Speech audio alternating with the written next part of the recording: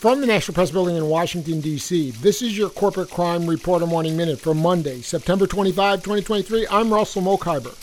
Workplace safety regulators have estimated that out of roughly 4,000 workers in the stone countertop industry across the state, silicosis will afflict between 485 and 848 workers, and that as many as 161 could ultimately die.